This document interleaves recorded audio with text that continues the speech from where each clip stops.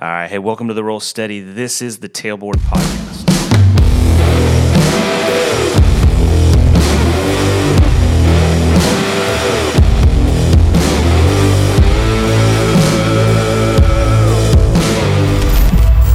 So I had some recent conversations on how I teach rookies, or really anybody riding the 3-spot on our engine. I just make sure that they understand this is kind of how our engine works. And really, it's something that I think is pretty applicable to anywhere in the city and should be considered. If we're going to be second due, I'm automatically looking at our hydrant map, and I'm looking for the best possible hydrant in proximity to the incident. Now, we could, I guess, have a whole nother conversation on this idea of what's the most or the best possible hydrant, because, a yellow top might be the better option, even if it's a couple hundred feet away than, say, the silver top on the inside of that apartment complex. But again, that's a whole nother conversation, I suppose. But back to cutting the plug, first our 3-spot, our 3-man is going to exit the apparatus and secure the hydrant bag. While that's going on, the nozzleman is typically going to jump off. They're going to wrap the hydrant, pull the 5-inch off, wrap the hydrant, jump back on the apparatus, okay? 3-man is going to spin the 2.5-inch cap off the side of the hydrant and flow it, preferably now in the direction of the front of the apparatus. Now, sometimes that's not possible, but the idea here is that once my driver sees water flowing, that's our sign to start laying in, right? We do this to avoid what I call the call of shame or the radio of shame, where, we'll get there, I guess. Hold tight on that. From there, the hydrant shut off. The 2.5 is inline valve is placed on the hydrant, and it's left in the closed position. This can be done before the hydrant is flushed, but either way, the idea is that this thing gets put on.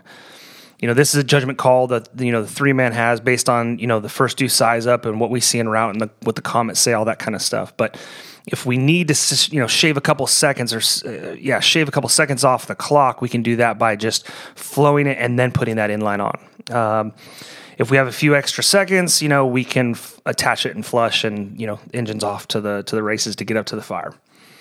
Next, we're going to spin off that 4.5-inch cap, that 5-inch steamer on the front, and we're going to attach our supply line, which is a 5-inch supply. Now we're waiting on our driver engineer to call for water once they get to the fire scene and they're hooking up engine to engine, however it is, whatever the situation calls for. They're going to radio back and radio for water. That's the job of the driver engineer to call. All in time to cut a plug, should be under 30 seconds from the time we are stopping to the time we're laying in. Part of this month's episode is we're giving away an amazing axe from Iron Fox Tool Co. You can check out the description on how you can enter, but the keyword that you're looking for is going to be ownership. But okay, back to this whole idea of, the call of shame. This is based off of just some experience, but also then to, practically we're out doing hydrant maintenance and we come across hydrants where the stem is snapped, right? And, or maybe, there can be a handful of issues, but we're trying to avoid any issues where that hydrant is out of service and we just didn't know about it, okay? So water flowing confirms that we have a serviceable plug. I've been, on the fireground where you heard members have laid in, whether it was, 4, 5, 6, 800 feet of gut, whatever it was, and they got to get on the radio and they've got to, say basically, look, like we've got a dead plug. And now you've got the third engine or the IC who's trying to, turn their attention to this issue now that's been created that could have been solved by simply confirming that you have water out of the hydrant before you take off, okay?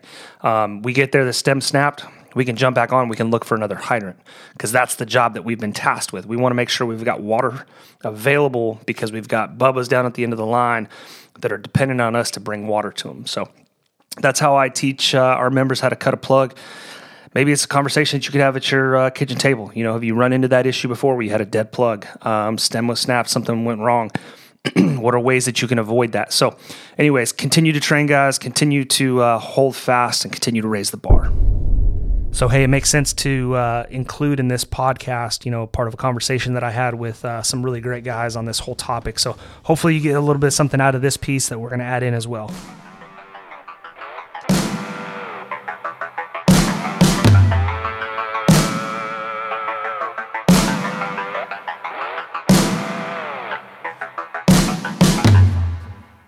that damn inline valve on everything you got.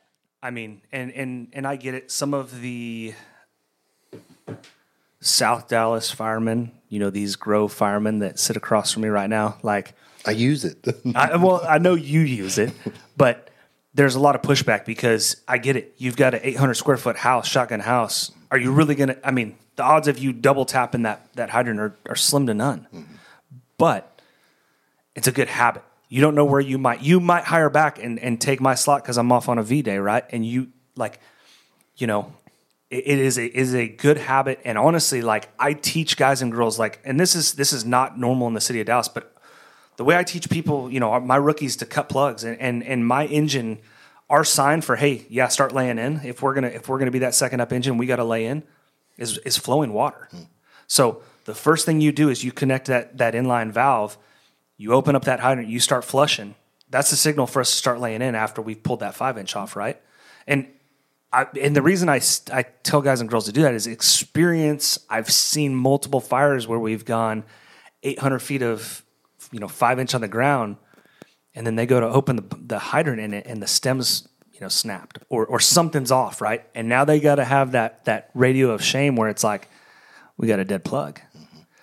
And so for me, I want to know that it works, but then too, it forces our members to put that inline valve on, because I've also had where I've pulled up and been asked to supply, truck 37 on a fire on the Charlie side.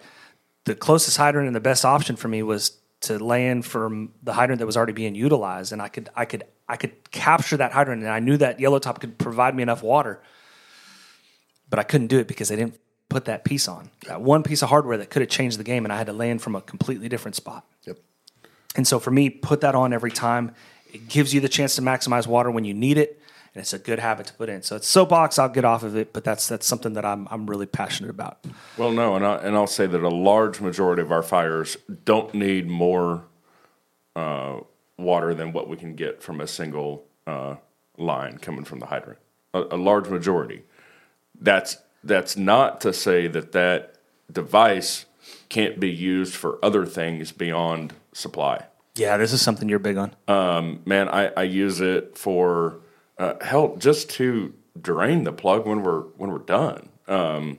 It's just an open orifice to drain water out of so that we can disconnect the 5-inch if that's what we connected. Yeah. I can go and I can connect my decon supplies if I'm working in an area where they care about doing that. I'm going to connect my garden hose to the other end of that with an adapter. Hell, I can go wash my hands in the damn thing.